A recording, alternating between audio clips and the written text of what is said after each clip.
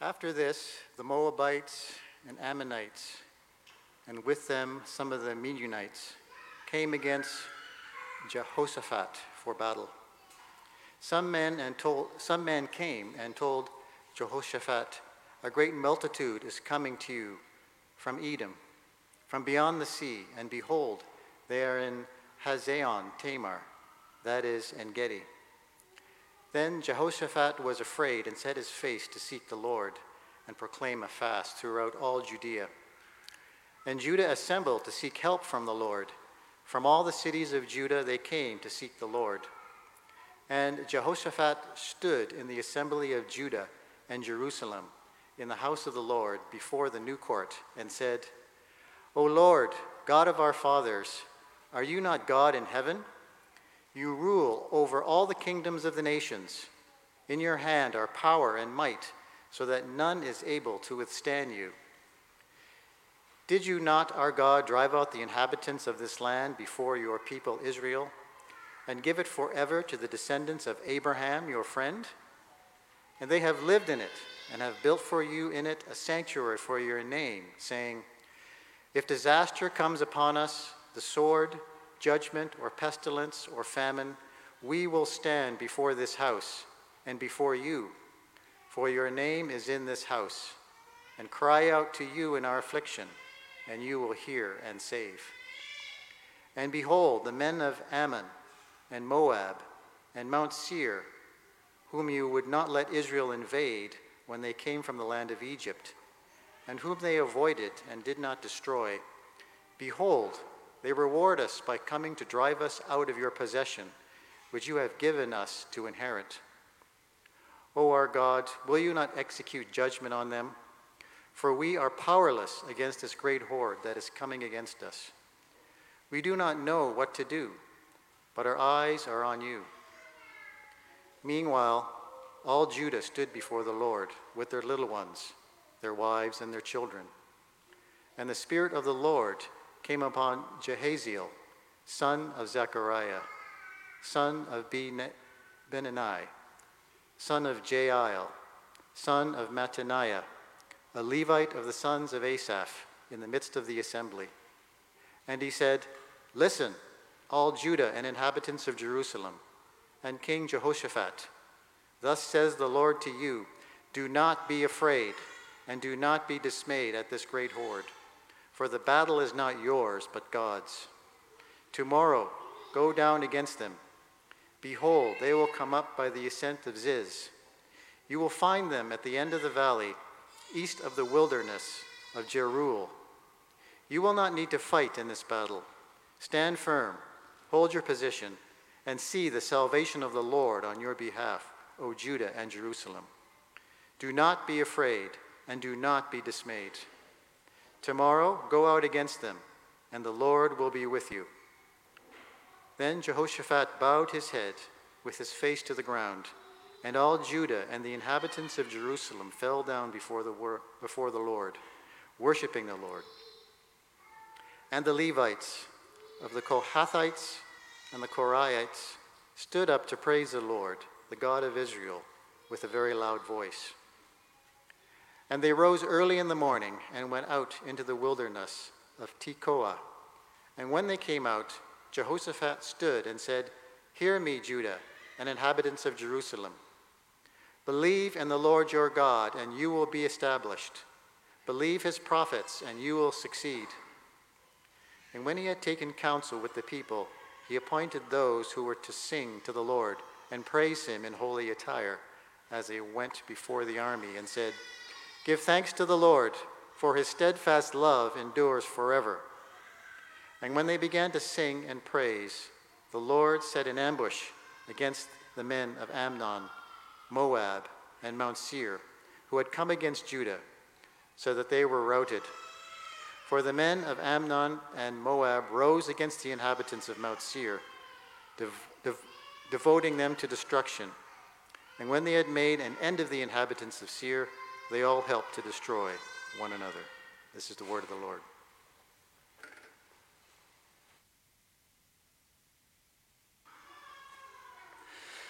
Thank you, Ed, and hello again, everyone. Before I start, let's pray. Pray with me. God, you are good, you are holy, and in control. Please have mercy on me and on our church this morning as we hear from your word. In Jesus' name we pray. Amen. Well, a few years ago, my family went camping way up north. And although we've camped together for many years, and although she tries very hard, my wife has never really been a fan of the whole camping and sleeping in tents and outdoors thing.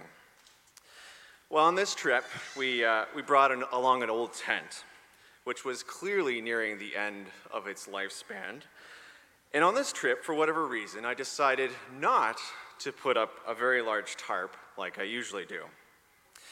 Well, a day after setting up, the sky turned ominously green. You know, that kind of green that you see in The Wizard of Oz, the kind of green that signals a wicked storm or even a tornado may be coming. Well, pensively that night we went to bed. At midnight, I woke up to the sound of wind, which gradually became more and more forceful, and I started to hear rain on our rickety tent. And soon it became louder and louder and louder until I finally felt a drip on my head. I ignored it. But then another drip came, and another and another. And suddenly I was a little worried. Hoping this would just go away, I turned over to try sleep, but instead, I was met by two wide-open eyes of my wife with a piercing look that said two things. One, this is all your fault. Why didn't you put up the stupid tarp? And two, what are you going to do about this situation? Well, long story short, the inside of our tent became like a dishwasher, and Brian, Heidi, wet sleeping bags, 3 crying kids, crammed into our parents' tent for a long, stormy night. You know, I tell that story not to cast shade on my wife, who, by the way, sacrificially went camping with me again this year. Thank you, Heidi. I love you very much. But I tell it because it gives me a glimpse of the way that Jehoshaphat may have felt in our passage this morning. You see, he was faced with a much bigger army, a much bigger storm than my so-called near-death camping experience. And he had not just a family, but an entire nation looking to him and asking, so what are you going to do about this situation? You see, King Jehoshaphat is facing a great horde, our text says. That is a very large army that threatens to just obliterate his people, the people of Judah. So for context, we should actually read 2 Chronicles 17 to 19, but to keep this sermon short, I'm going to catch up very, very quickly. Jehoshaphat led Judah through a reformation of sorts. He encouraged the people to turn back to the Lord, removing high places and Asherah poles, and teaching them to learn and read from the book of the law. And so God blessed him, making Judah more and more powerful with forts and cities and experienced fighters. In fact, in chapter 17, it lists all these fighters, and they amount to well over 1 million people. You see, Jehoshaphat is riding high with wealth and resources and a powerful army. He is doing all the right things. He is saying all the right things. He knows all the right things. And yet, if you look at verse 3, it says he was afraid.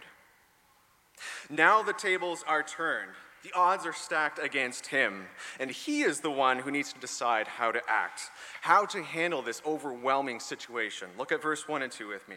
After this, the Moabites and the Ammonites with some of the Meunites came to wage war against Jehoshaphat. And some of the people came to him and said, a vast army is coming against you from Edom, from the other side of the Dead Sea. It is already in Hazazon Tamar, that is En Gedi. Jehoshaphat has not one, not two, but 3 armies from across the Dead Sea, forming a coalition of sorts in order to wipe his people out. And for context here, while I couldn't find the exact size of this vast army, commentators say that the fact that it is repeated 4 times throughout the text indicates the significance of the size. And when the messengers say that the army was already in Hazazon Tamar, That's about 50 kilometers southeast of Jerusalem, or about 1 day's journey away. So that's like a massive army camped just outside of, let's say, Kemptville, ready to come up tomorrow and obliterate Ottawa. Can you see it? And can you see now why verse 3 says Jehoshaphat was afraid? Have you felt in that situation before where you felt completely overwhelmed and felt afraid? Maybe you've been fortunate. It's been years since you felt this way. But maybe it was in the past 18 months. Maybe it was this week, or maybe even today. What was the great multitude that you felt in your life when you faced in that situation? Is it COVID? Is it your finances? The government maybe? Maybe your family? On Sundays, maybe your kids? Maybe it was an impossible work assignment, or maybe it's your health today. Whatever that was, or what it is today, even today, I think this passage teaches us a God-honoring way to respond to overwhelming situations when we simply don't know what to do. And so today I'd like to look at 3 parts of Jehoshaphat's response to a crisis. First, recalibrate in prayer. Second, stand firm. Third, worship. Recalibrate in prayer, stand firm, worship. So here we go. Recalibrate in prayer. I was originally planning to start this point by reminding you of how important it is to immediately seek God in prayer. But I think you know that already. In fact, I think it's in times of crisis like this when we're most likely to seek God. Rather, what's maybe more striking about this prayer is that in the midst of this crisis, Jehoshaphat spends about 80% of it declaring who God is, what he has done, and what he has promised, before he actually gets to what he needs. Look at it with me. First, there's a God you are statement. Verse 6, O Lord, God of our fathers, are you not the God in heaven? You rule over all the kingdoms of the nations. In your hand are power and might, so that none is able to withstand you. Second, there's a God you have done statement. Verse 7, did you not, our God, drive out the inhabitants of this land before your people Israel and give it forever to the descendants of Abraham, your friend? And then he paraphrases from Solomon this dedication prayer for the temple. And then third, there's this God you have promised statement. Verse 11, behold, they reward us by coming to drive us out of your possession, which you have given to us to inherit. There's the promise. And even when Jehoshaphat finally gets to his request, O God, O our God, will you not execute judgment on them? You'll see it's framed as a rhetorical question, a declaration of what he will do. So why is this important, you say? Well, for 2 reasons. First, as the Westminster Catechism summarizes, our chief purpose in life is to glorify God and enjoy him forever. So why not do that in our prayers as well? But secondly, when we do this, it recalibrates our position in reference to God. Maybe some of you remember those old weigh scales. Not a digital one, but one of those ones with a spinny wheel. You know what I'm talking about? Maybe the 35 plus in the crowd know what I'm talking about. But if you have, you'll remember that sometimes those weigh scales would start with +1 or -1 pounds, and every so often you need to calibrate it back to 0. Well, imagine for a second if you started that scale at -10 pounds, and then you stepped on it. If you're like me, you'd probably feel pretty good about yourself, right? All right, donut day, Susie Q, here we come, right? But if you're like me, and you calibrate that scale back down to 0, and then you step on it, suddenly you're feeling pretty humbled, and you're stuck to eating carrots again. Well, in the same way, when we start and spend a majority of our prayer with statements of God you are, God you have done, and God you have promised, it lifts him higher and higher in our minds, and it brings us closer and closer to 0. And by humbling ourselves, our dependence then shifts from ourselves to God. And this leads Jehoshaphat to the spiritual crescendo of his prayer in verse 12. Read with me. For we are powerless against this great army that is coming against us. We do not know what to do, but our eyes are on you. I know of a church whose elders have this verse written on the wall of the room that they meet in. And I'd like to tell you a secret this morning. Listen carefully. The elders of Resurrection Church, we often don't know what we should be doing either. I hope you know that already. I'm sure you do. And if there's anything that has taught us this, it's the last year and a half. We should probably have this verse wallpapered on the Resurrection Church office. Sorry, Ben, that would be grotesque. But on our t-shirts, on our phones, and any other place where we should conceivably can put it in our face. Just because we are in a position of leadership like King Jehoshaphat, that does not make us any more wise or righteous or better decision makers. Leaders are just as dependent on the Lord as anyone else. Remember, as a leader, Jehoshaphat was doing all the right things. He was saying all the right things. He knew all the right things. He had incredible resources and was riding high. He was the leader, the guy who was supposed to have all the answers. And yet, here he was, in front of his entire nation of Judah, completely humbled, crying out to God for help. Imagine for a second if Joe Biden or Justin Trudeau or Doug Ford, or pick whatever celebrity leader you want.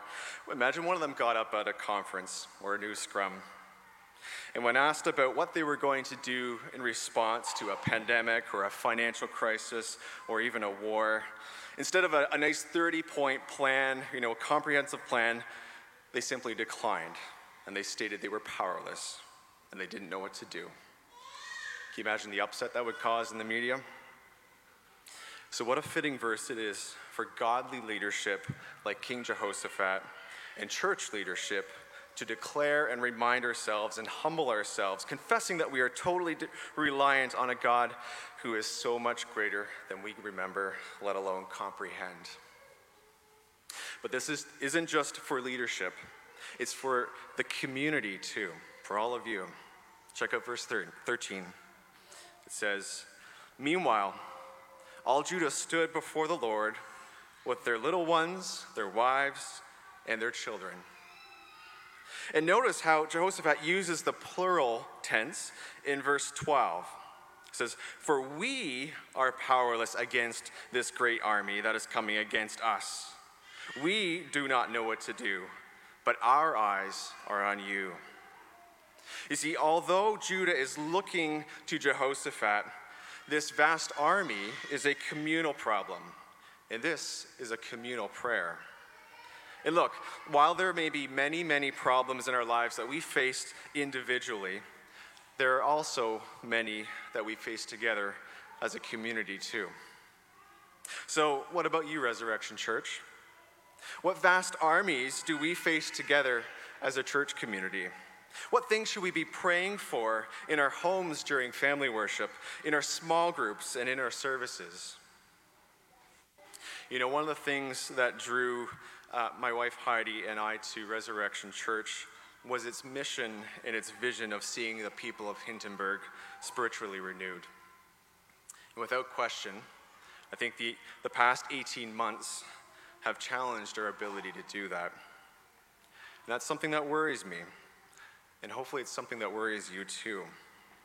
And look, as Frankie said, working in a hospital environment and dealing with COVID type stuff almost every day, I am one of the last people to suggest that we simply ignore it and what's been required in the last 18 months. But I also recognize the collateral damage it has caused to our ministry to Hintonburg and probably your families, not to mention our church.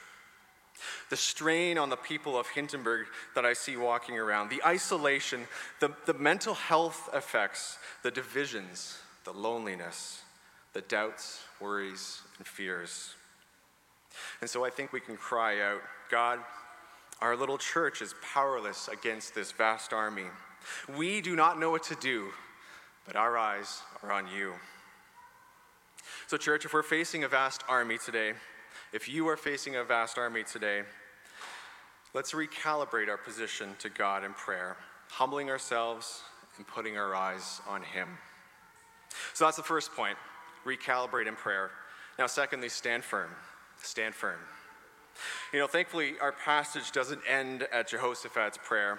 God knows our problems, and he responds. And here's the other thing. He often responds in an unexpected way. While Jehoshaphat is praying, check out verse 14. Come with me here. And the Spirit of the Lord, it says, came upon Jahaziel, son of Zechariah.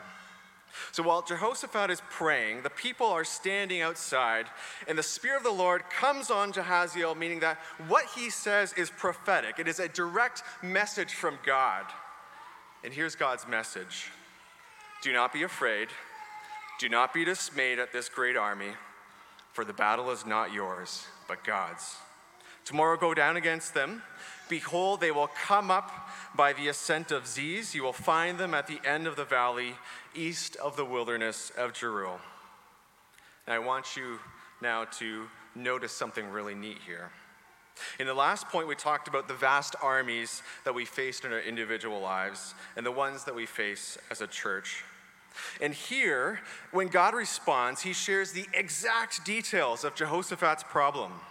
When these armies will come, where they will go, what they're going to do, the exact details. And in a strange way, I think this should comfort us.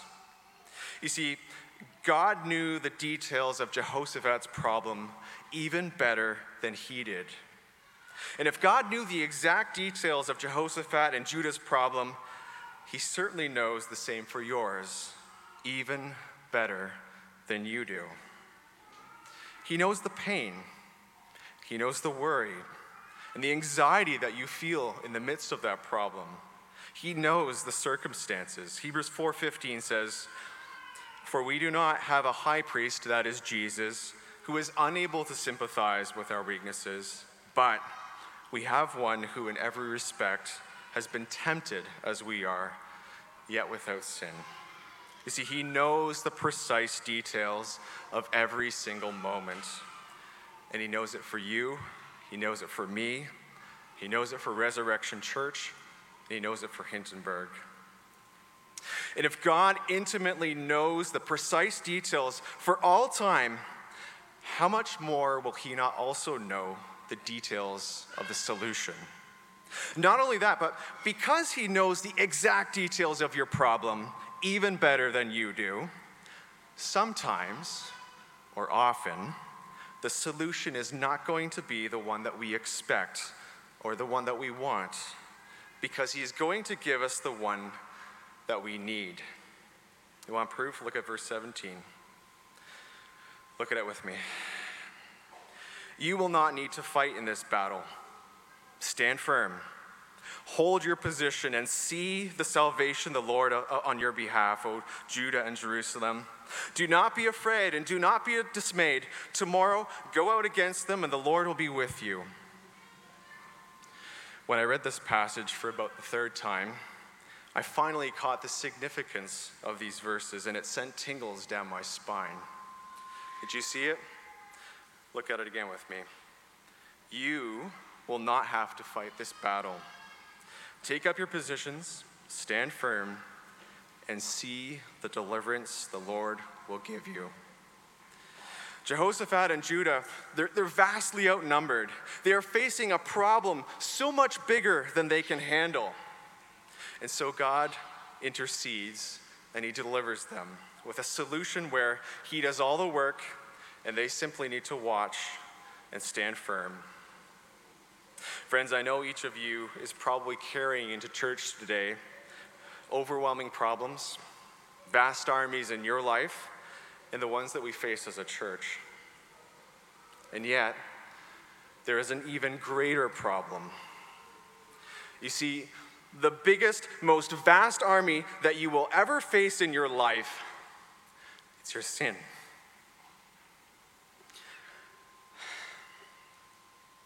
This is where I start losing it. And so God said to us, he said, I love you. You don't need to fight this battle. Because you can't.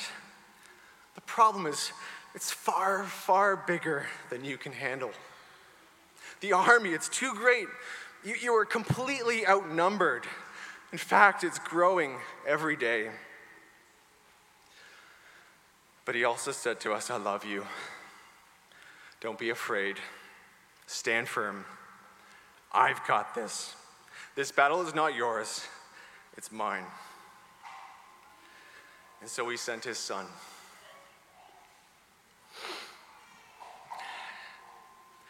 You see, God doesn't just intimately understand the details of our life's biggest problem. He doesn't just give us a solution, but he's given us a solution that we never, ever could have expected, the one that we need. Who would send their own son to die for someone else's problem? Not only that, but as Josephat says, the God of all heaven, who rules over all people and over all time, who has power and might, so that none is able to withstand him. This God came down from that lofty, powerful place to earth and humbled himself for us to defeat our sin. Church, I know this is easy for me to preach. It's not actually, but it's still incredibly, incredibly hard when you're in the thick of it, right? And so we'll still ask ourselves after we leave this service today, but God, what about this? And what about that? Do you even know? Do you even understand? Do you understand how difficult it is to be alone as a parent? Do you know the physical pain that I'm feeling? Do you understand the emotional hurt that I'm experiencing? The friendships that have been damaged? The addiction that I just can't shake? And the answer is still yes. You see, because he has defeated our life's biggest problem, how much more will he not take care of all the other much smaller ones? Romans 8:32 echoes this when it says, he who did not spare his own son, but gave him up for us all, how will he also not, along with him, graciously give us all things? And so, friends, even though it can be very, very hard to see sometimes, and very, very hard to do, stand firm. Because the battle is not ours, but God's. He knows your problems, and he knows what you need. All right. So when we're overwhelmed by a vast army, we're encouraged to recalibrate in prayer, to stand firm, and finally, third point here, to worship. Hang on, you say, worship? In moments of crisis, when everything is crumbling around me, you want me to worship? Look at verse 20. And they rose early in the morning and went out to the wilderness of Tekoa. And when they went out, Jehoshaphat cried and said, hear me, Judah, inhabitants of Jerusalem. Believe in the Lord your God, and you will be established. Believe in his prophets, and you will succeed. Verse 21. And when he had taken counsel with the people, he appointed those who were to sing to the Lord and praise him in holy attire as they went before the army and say, give thanks to the Lord, for his steadfast love endures forever. Wow. There is something powerful that is going on here with worship when we sing and when we praise to the Lord. As they're heading into towards an army that's 3 times, let's say, their size, they're not drawing up their swords and their shields, but they're worshiping. In fact, Jehoshaphat is so confident that God is going to deliver them, he puts the choir at the front of the army. The most vulnerable group of the army is at the front. They were not carrying any weapons or swords or shields, but flutes and harps and tambourines. Not great fighting instruments, right? But there seems to be something powerful that happens while we worship. John Piper describes communal singing as not just a response to the grace of God, but also as a means of grace. And I think in a mysterious way that I can't really fully comprehend, I think he's right. You see, worship is not just something we do after our problems are resolved, but through them.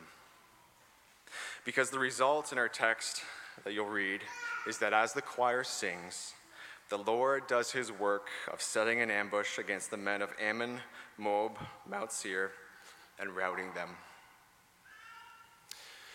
Church, as you march through life, facing armies, are you worshiping your way through them too?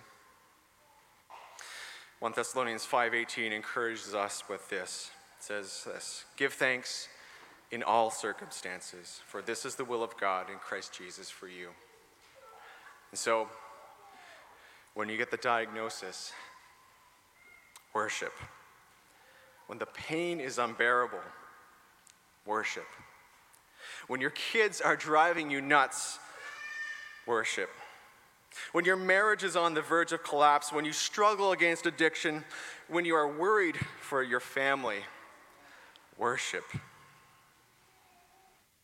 Okay, I'm going to conclude. But before I do, I want to finish by making sure you don't walk away from this sermon thinking that we just need to be more like Jehoshaphat. Although Jehoshaphat did many things right, he messed up a lot too. In fact, right after this passage, at the end of the chapter, he forms an ill-advised trading alliance with a bad king from Israel. Right after this. And the Lord wrecks his ships as a result. Like Jehoshaphat, we're going to make many, many mistakes. Even though the greatest battle in our life has been defeated, and we know the things we ought to do, we're going to mess up time and time again. And so there are going to be seasons where our prayer life and our walk with the Lord they're going to be strong. But others where we struggle with sin and we're going to feel distant from him. But 850 years later, from the line of Jehoshaphat would come another, even greater king. Unlike Jehoshaphat, though, this king would serve God perfectly. But he too would face a vast army with not just a nation, but all people of all time looking to him and asking, "So what are you going to do about this situation?" See, he too was overwhelmed. Matthew 26 says the king was troubled and overwhelmed with sorrow, even to the point of death. He too cried out to the Father 3 times, in fact, with his face to the ground, even pleading for a way out, even asking for him to take the cup of suffering from him if possible. He too sang hymns of worship and praise, but this time, God did not rescue him. Instead, he did the opposite. He turned his face from him. And so this time, King Jesus marched into the battlefield in surrender with his hands in the air, nailed to a cross. In essence saying, "I'm the one you want, take me." And this time, the battle ended not with cries of praise and celebration, but with his cry of "It is finished." Let's pray. Father, God in heaven, ruler of all, in your hands are power and might so that none is able to withstand you. God, you have done great things for your church, for your people, and you've promised us something so great that we can't even fully comprehend it. God, forgive us for our lack of dependence on you. Forgive us for our lack of faith and humility. God, this morning, many, if not all of us today, face a vast army in our lives, and so does our church. We want to serve you during these challenging times, God, but we just don't know how. So we cry out now. We don't know what to do, God, but our eyes are on you. Thank you, God, that you sent your Son to defeat the greatest battle in our lives, our sin. And so we look to you for now for all the other ones that we face. knowing that you, with complete confidence, that you love us. And so it's in Jesus' name that we pray. Amen.